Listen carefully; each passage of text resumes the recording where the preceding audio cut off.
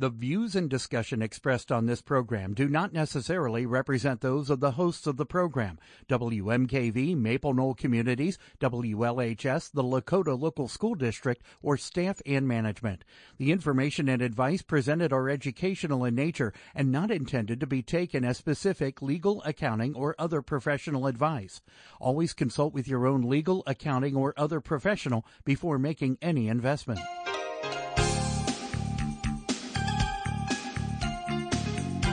Welcome to Real Life Real Estate Investing, a show to help you gain financial freedom by investing in real estate.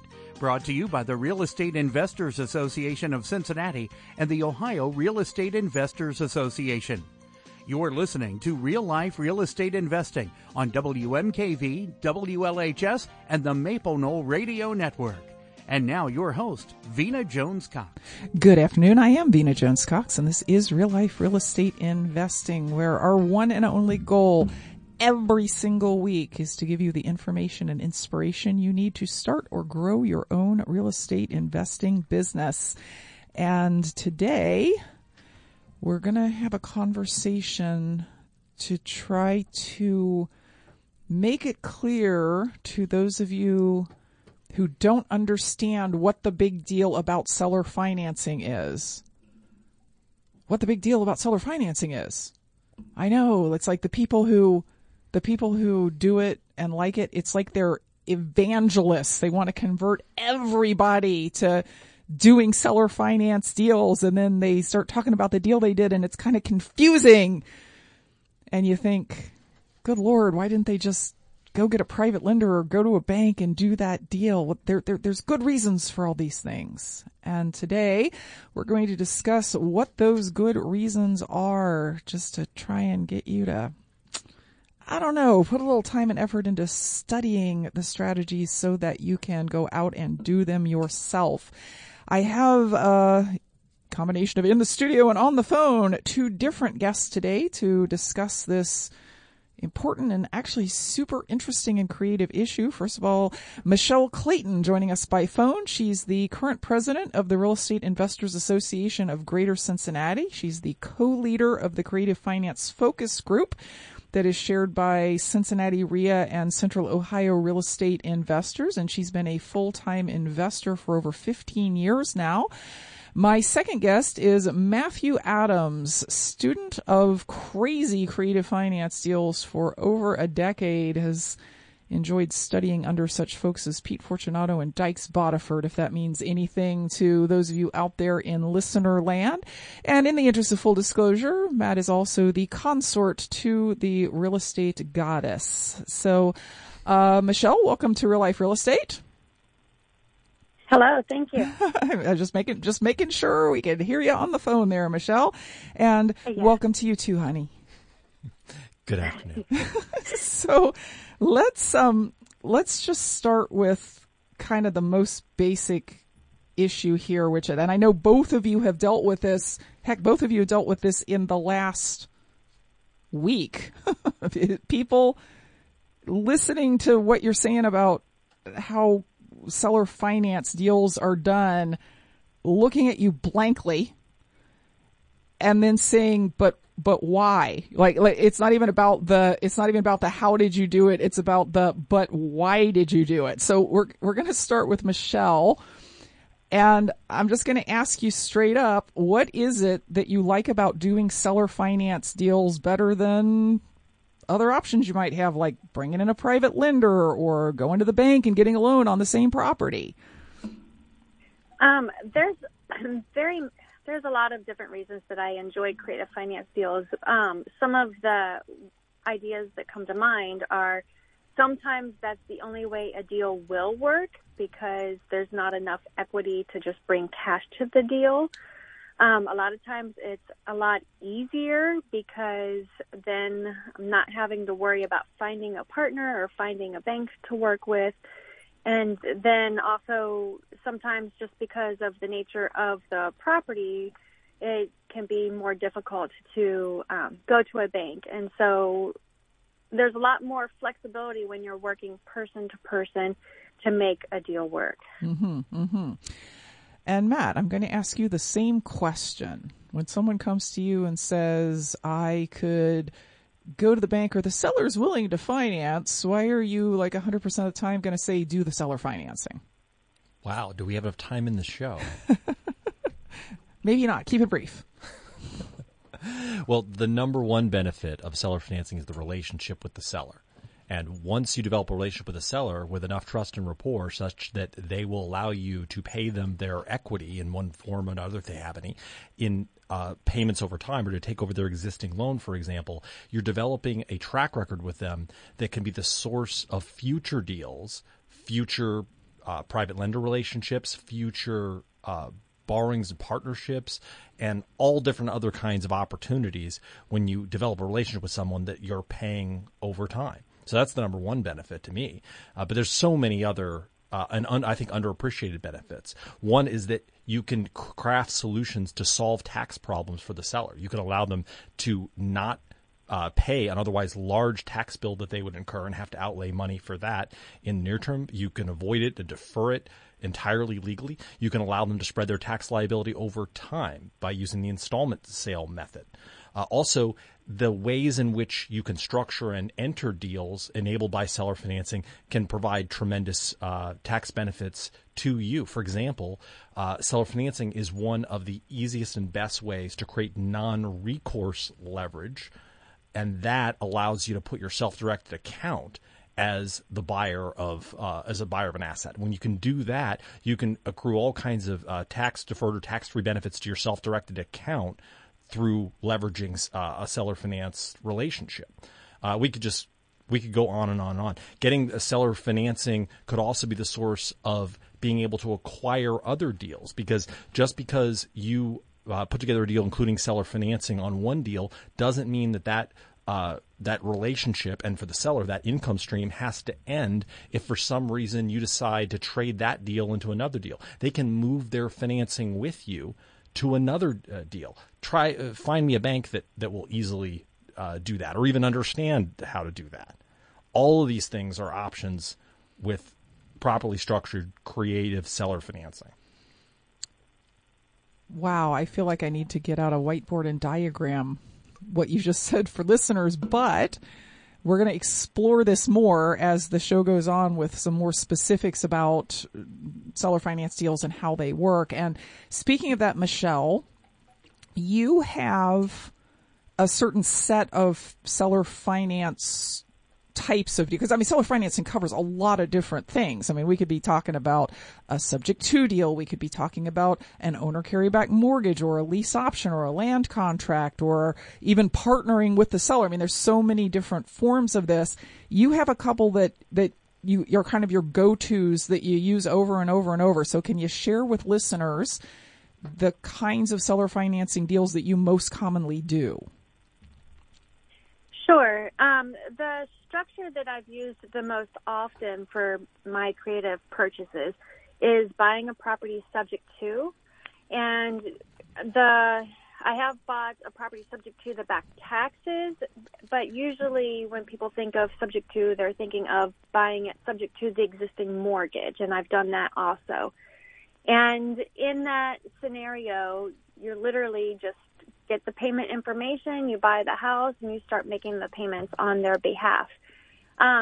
And then oftentimes with my single-family homes, I like to set them up on lease options for an exit strategy. So I generally find that I find better quality renters, and then I'm also hopefully they'll take good care of the property, and it's lower maintenance on my end because there's somebody that is invested in the property instead of just the standard rental scenario. So I really appreciate that, using those two together. So you don't just go to sellers and say, I would like you to finance. You also do it the other way around and go to buyers and say, I would like to finance for you. Yeah. So you're like seriously all in on this seller financing thing, both as a buyer and a seller. That's great.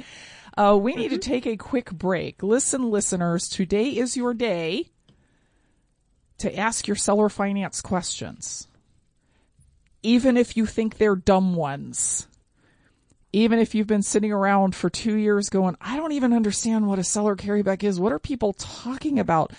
No one can see your face. You can give a fake name if you want.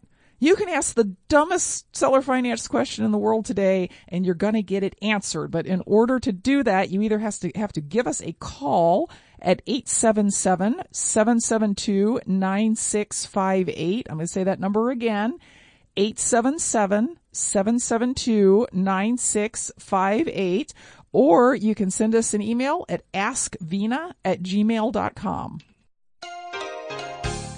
Welcome back to Real Life Real Estate Investing. I'm your host, Vina Jones Cox. We're talking today to Michelle Clayton, who has both experience doing seller finance deals and also now over a year's worth of experience helping other people learn to know how to do them through her leadership of the Creative Finance Focus Group of Cincinnati REIA, and also Matthew Adams, who is way into the side of using seller financing to do things like deals in your IRA or 401k, and also helping sellers who are going to have tax problems if they sell. In other words, they're selling for a lot more than they paid, and also they have depreciated the property for a long time, and so the IRS says, you have a gigantic capital gain here, give us 20% of that.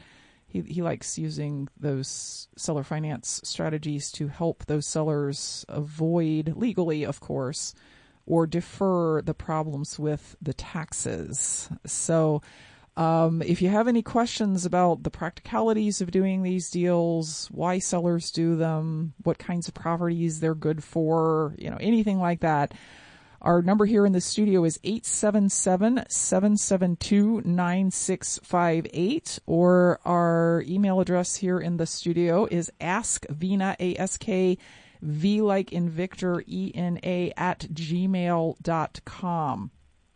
So going back to you, Michelle, because you have probably now the longest experience of the two of you in trying to get other people to understand this.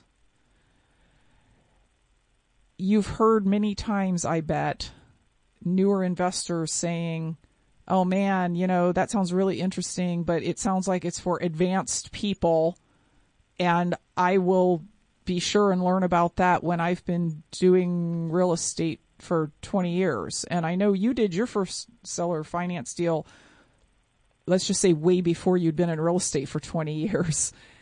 How long did it take you to learn? Like just the process of figuring out how this deal is done to where you felt confident enough to go make an offer to a seller?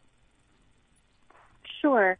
I was one of those people where I always thought, well, that was more advanced, and I was intimidated. But what I did is I just started attending the focus group that we had in our organization that focused on creative finance deal structures, and continued to attend any classes that came available.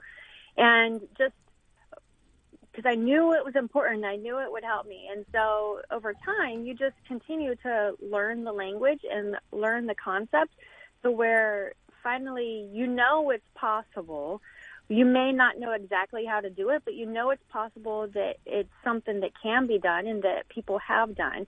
And literally my first subject to deals that I did, I just knew the possibility, so I mentioned it to the sellers because it was better in their situation, and they said yes. And so I said, great, let's put it in writing. And then I basically, talked to my real estate attorney and talked to my title company, and they did all the complicated paperwork. But I just had to understand the basic information of that this is a possibility, and this is why it would benefit the seller, and this is why it would benefit me to want to do it. And so those big ideas is what I had to understand, and being able to explain it to the seller of why it would make sense for them. Mm-hmm, mm-hmm. So you learned it well enough to be able to understand what the benefits to you were, but also to the seller. And then you kind of dove in by starting to say to sellers, well, would you think about doing a pay-over payments deal? And then you let people who had legal expertise work on the paperwork part for you. Yes. Okay. That's my motto. Okay. So, roughly how long would you say, because I'm thinking about all these folks who are like, I'm not even going to go to a creative financing class. I'm not even going to go to a focus group about it because it'll take me 20 years to learn to be any good at it. How long would you say it actually took you from the first time you heard, whoa, subject 2, that sounds interesting, to the time when you were saying to sellers, hey, what if we do a subject 2? I started saying it pretty early. A lot of people know I started full-time wholesaling in 2011. So there was always a question that I asked, but I didn't ask it with confidence to where anybody said yes for a while. And then finally, when I started to understand it enough, I would say about 1 or 2 years, I started to get people where I was saying it confident enough that people were like, well, tell me more. What does that mean? And so I got more practice explaining it. And then it was in 2015 where I had the first opportunity to actually do it. And part of that is just my confidence and working on my skills to get there. And everybody learns and grows at different rates. Mm-hmm, so it definitely doesn't have to take that long. Mm-hmm. And it will never happen if you don't start studying it. Absolutely. Like it's not. I picture all the investors out there that are missing out on really good deals that they don't even know they're missing out on, because it's not a good wholesale deal. It's not a good retail deal. The seller just owes too much, or the seller just is like stuck on some price that's way too much for that. And they don't even know to say, what if we did it some other way? And they're just missing it. And what at least starting to bother to learn about it does for you is it at least makes you realize what you're missing. And that often drives you to go get the education that you need. Now, Matt, you actually gave a talk yesterday at CORE on this topic, and you said something about why people have this like barrier in their heads about like seller financing is super difficult. It's way too hard for me. Can you share what you think that is? Well, I think there's multiple aspects to it. One is that people's instinctual reaction until they learn more about seller financing, until they've actually spoken with a seller who has understood the benefits that they communicated about it, is that they ask themselves the question, why would any seller do this? Like, I don't understand why I would do this, so I can't translate that to the situation of any seller that they might be in as to why they would do it. And I think having a deep understanding of why a seller might benefit from seller financing is a really important starting point, because there's a lot of different seller situations, circumstances where one or another type of seller financing can benefit them, but very often they're not going to know this. So you have to care. You have to dig in and find out more about their situation, often develop rapport with them over time before you can get enough information to be able to craft a seller finance solution for them that both of you can explain and is going to be a better solution for them than just an all cash offer. And that does take time and effort, but it starts with caring about the seller and finding out about their situation. Mm-hmm, mm-hmm. So it's a little different from what everybody is kind of taught coming into real estate, which is either here's how much you can pay if you pay cash, and it's a simple formula, right? It's just look at the ARV times 0.7 minus repair costs, and that's what I can pay, unless I'm a wholesaler, in which case I have to knock another $5,000 off of that. And it's much more, seller financing is much more like you must be patient enough to explain it. You must actually care whether the seller is going to come out better with a subject to or an owner carryback or something. There's a bunch of things that you have to do that aren't part of the basic education that most people get. That's absolutely true. And there's not a simple formula. Seller financing can be very bespoke, and what drives that customization is what are the needs and circumstances of the seller. And in order to craft that and craft it optimally, you really have to do the work up front, both in terms of educating yourself and understanding the hows and whys about seller financing, but also understanding the particulars of a seller's situation and how these techniques might best address that. Excellent. We're gonna take a little bit of an early break because the inbox is kind of filling up with questions that people have about seller financing. And if you have one of those questions, feel free to just call and talk to us. We do bite, but we can't because we're on the radio and you're on the phone. So it would be impossible for us to bite you. 877-772-9658, 877-772-9658. You can also just send an email. Send it to askvina@gmail.com. Support comes from Ellsworth & Associates, a dedicated team of accounting professionals serving Greater Cincinnati and Northern Kentucky with over 25 years of experience. They provide real estate investors advice in tax strategies and business advice in analyzing potential property investments. More information from Ellsworth & Associates at 513-272-8400 or at ellsworthcpa.com. And we check on traffic now. We have an accident Bramble at Plainville, accident New Bidinger at Lees Creek, that's out in Harrison.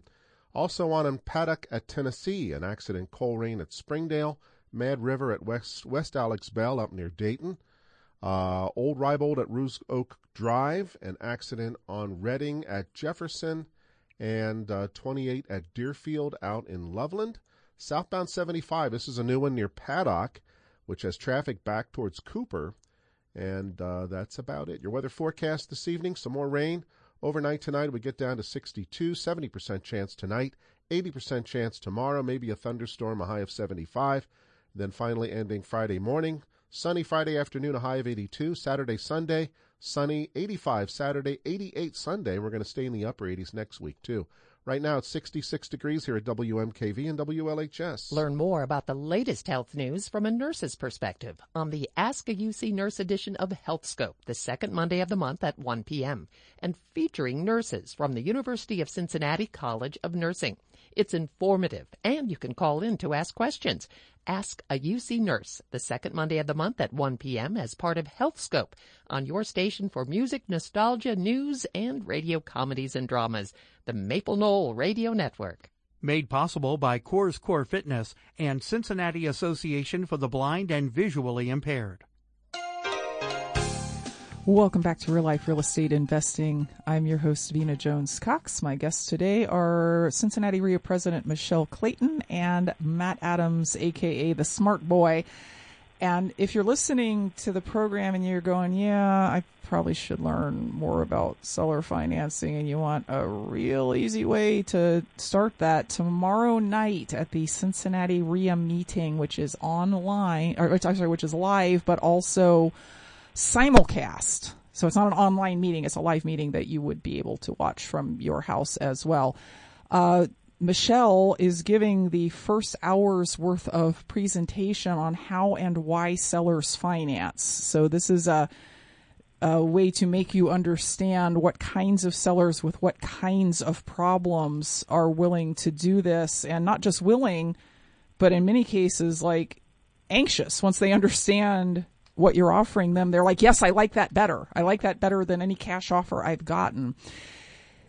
You can come to that meeting live here in Cincinnati, or by live I mean in person, or you can get a link to join online at CincinnatiREIA.com. That's CincinnatiREIA.com.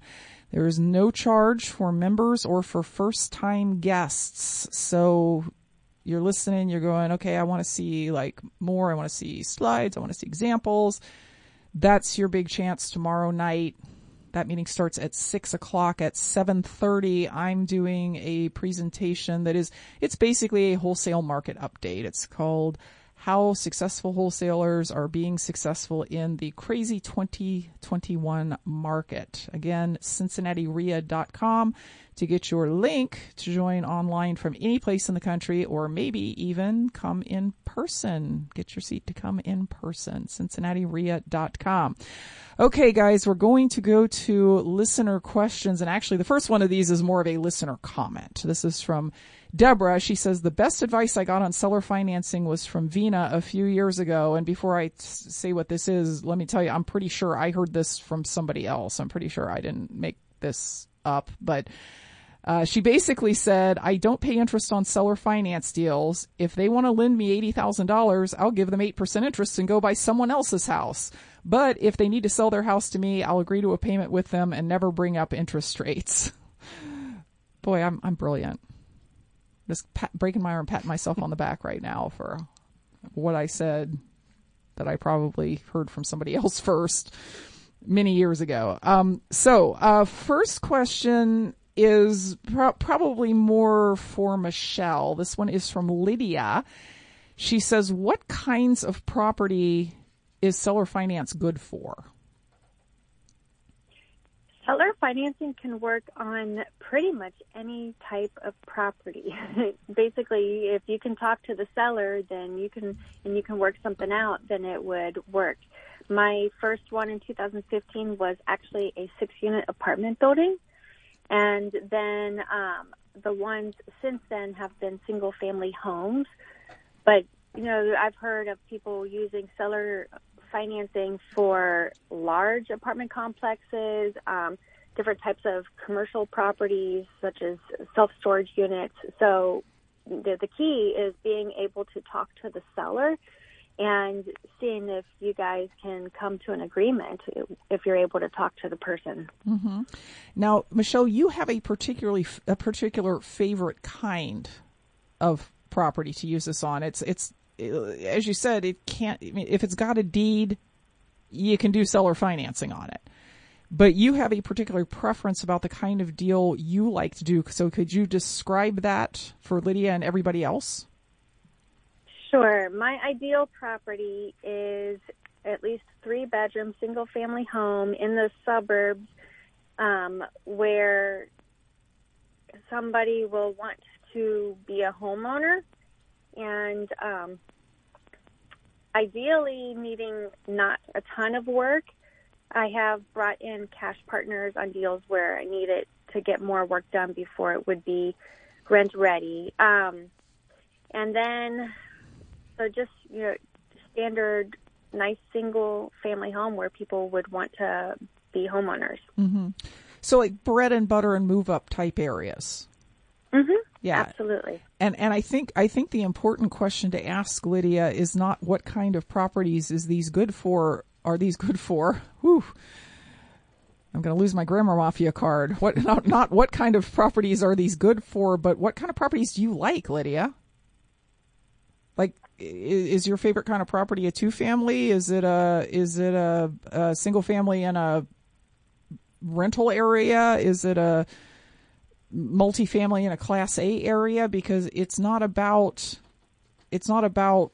like where can you do it because you can do it anywhere. It's about what kind of property do you personally want to end up with. I bought a lot of seller finance deals in kind of lowish income rental areas, particularly when I was first in real estate, because those were the properties I could afford. Those were the properties I could afford the payment on, even if the unit was vacant, because, seller financing is like bank financing. You have to make the payment every month, whether you're getting a payment or not. And that was the kind of property I was comfortable with. So that's what I did. I went after that kind of property and just talked to sellers about financing that kind of property.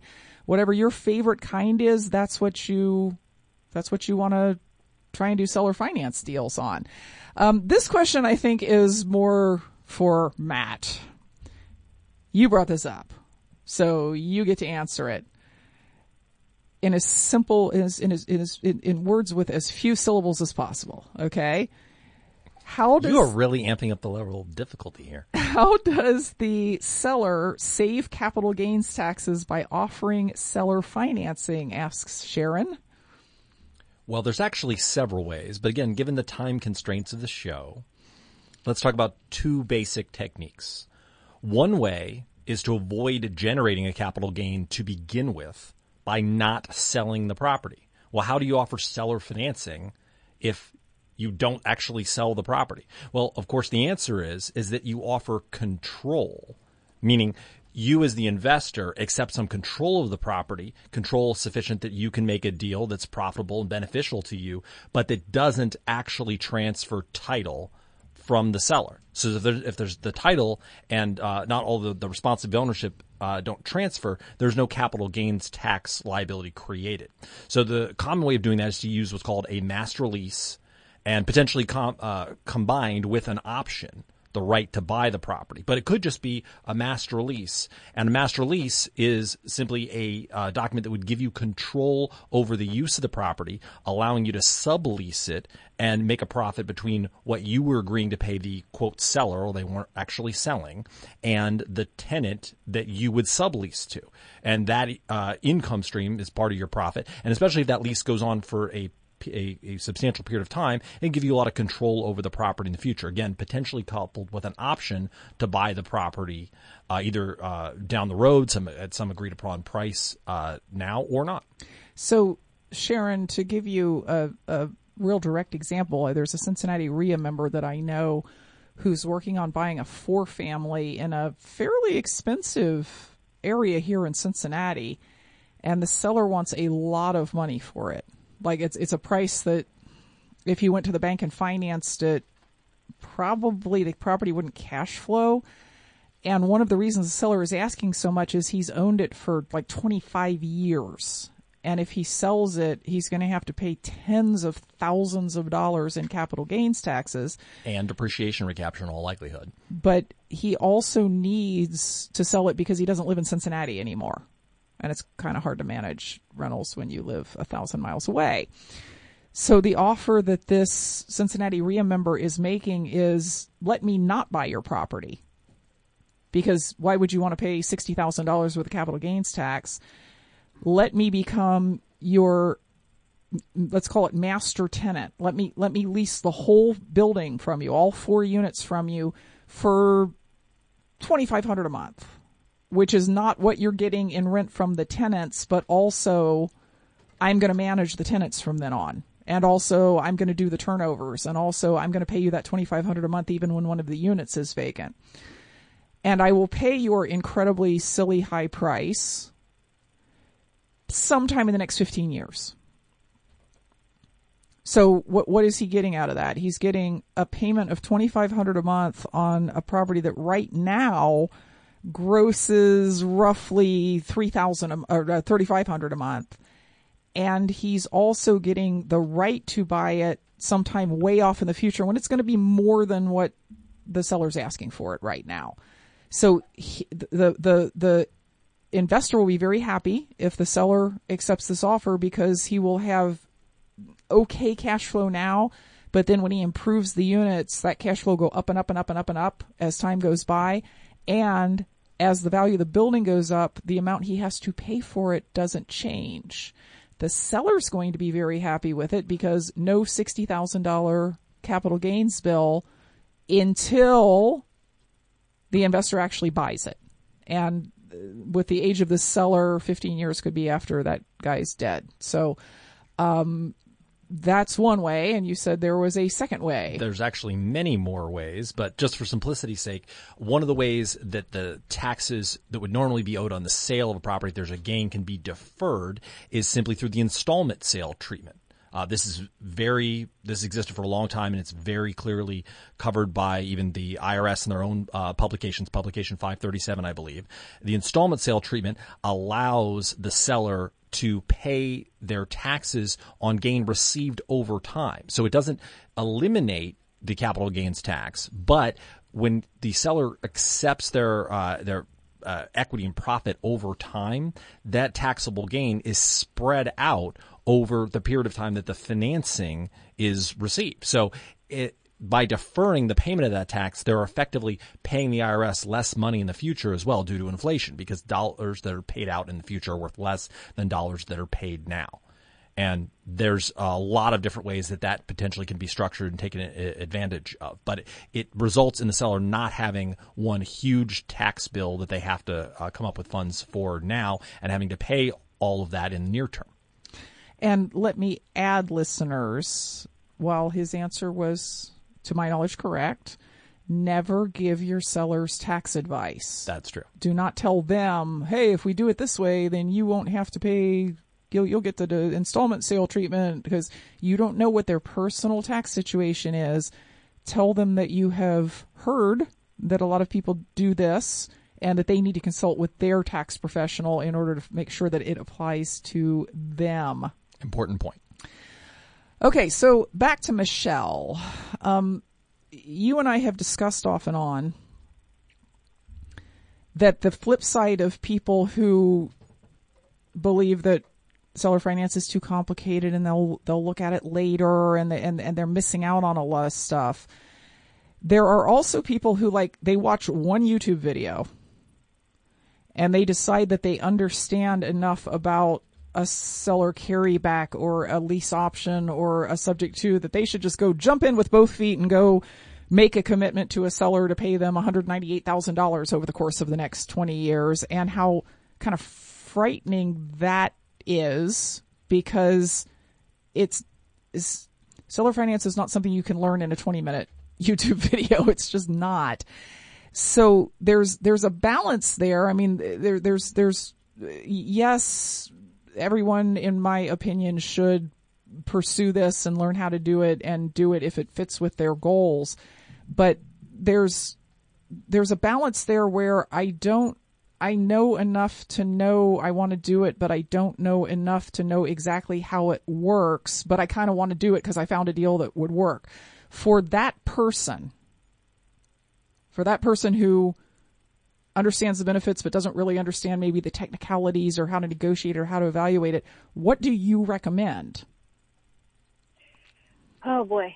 There are a ton of technicalities with the different structures depending on what you want to use. Just as an example of what Matt was giving, there could be implications for taxes. There could be implications for, due on sale clause. There could be implications, legally or risk-wise of, if you want to make sure that you don't get sued.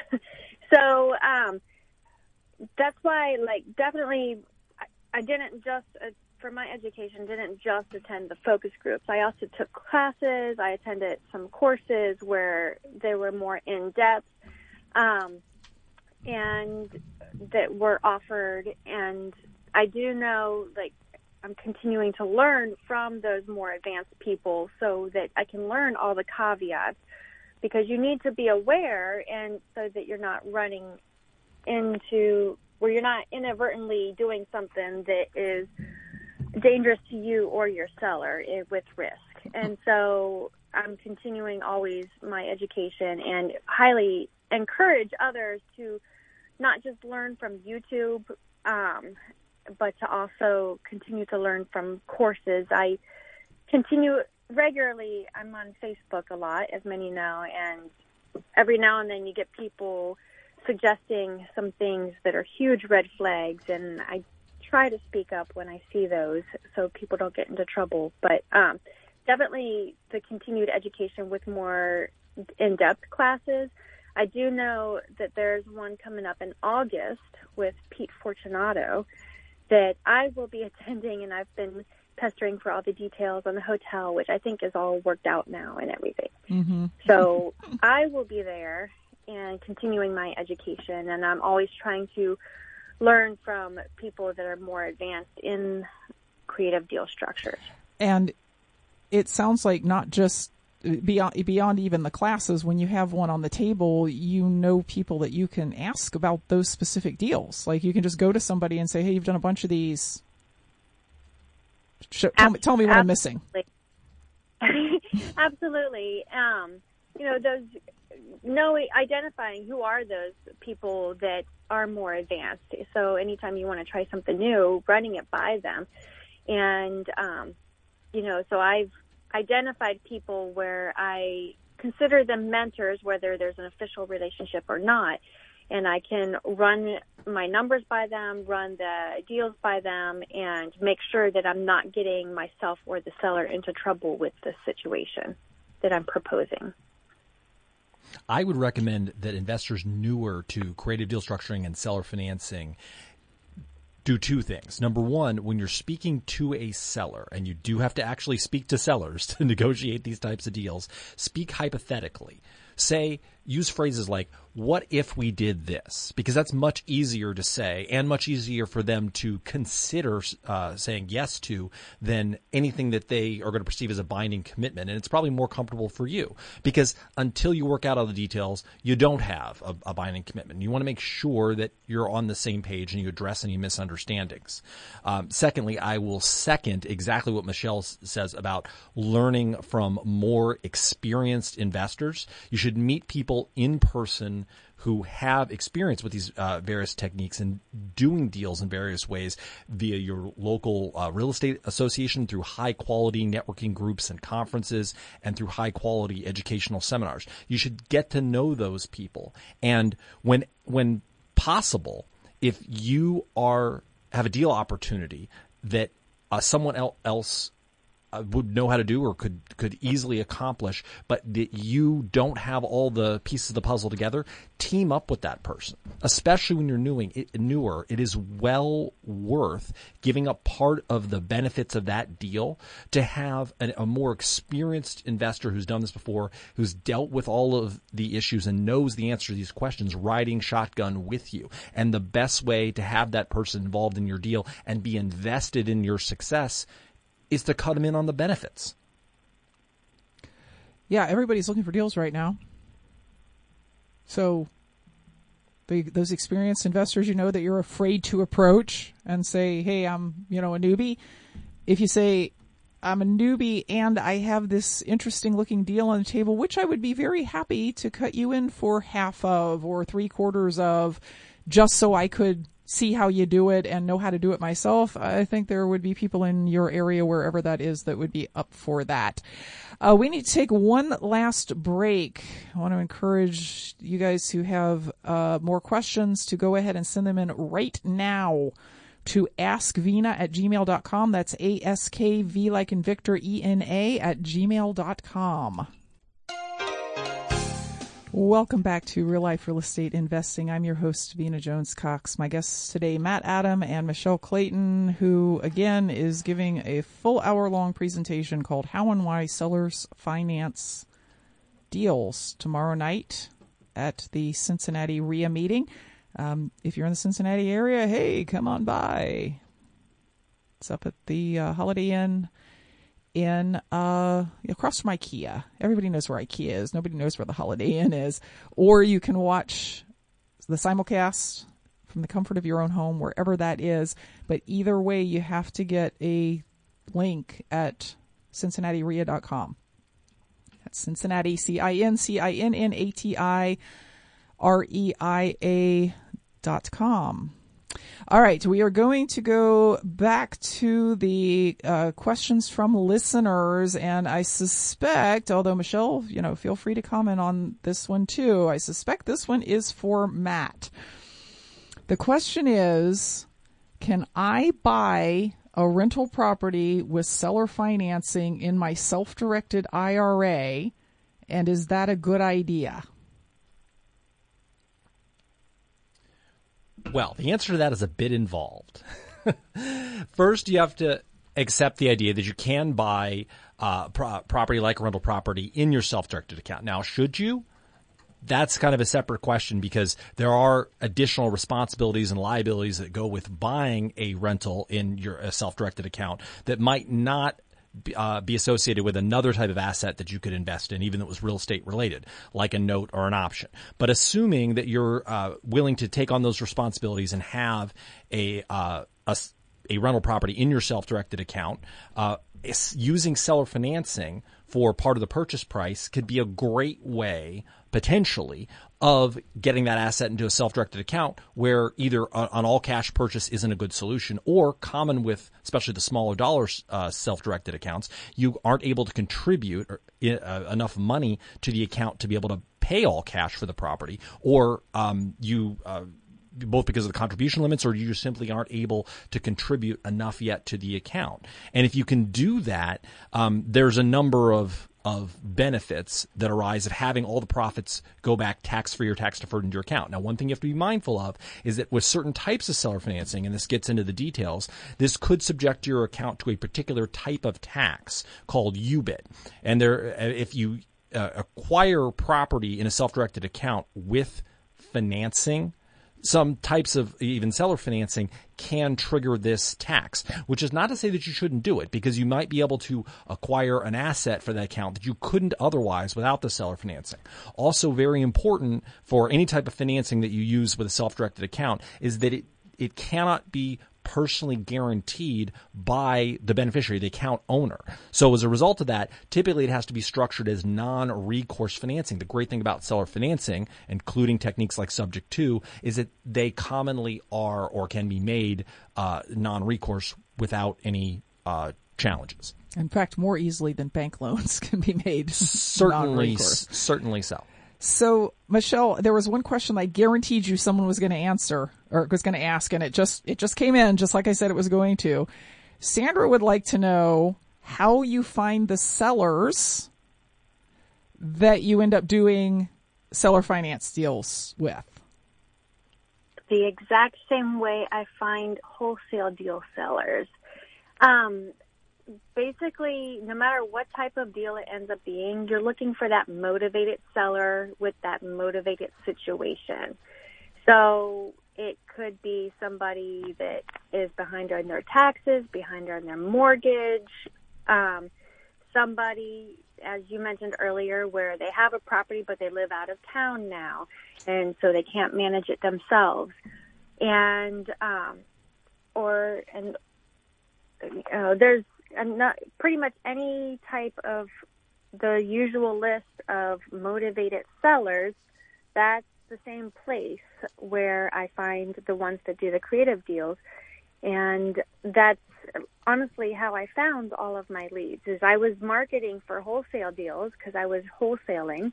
And, I would still ask those questions. Would you consider selling with taking over your payments, or always offering that creative structure, whatever fit their situation, with the cash offer. And just as I got more knowledge and was able to explain it better, then I started getting some sellers actually saying yes to my creative offers instead of just my wholesale cash offers.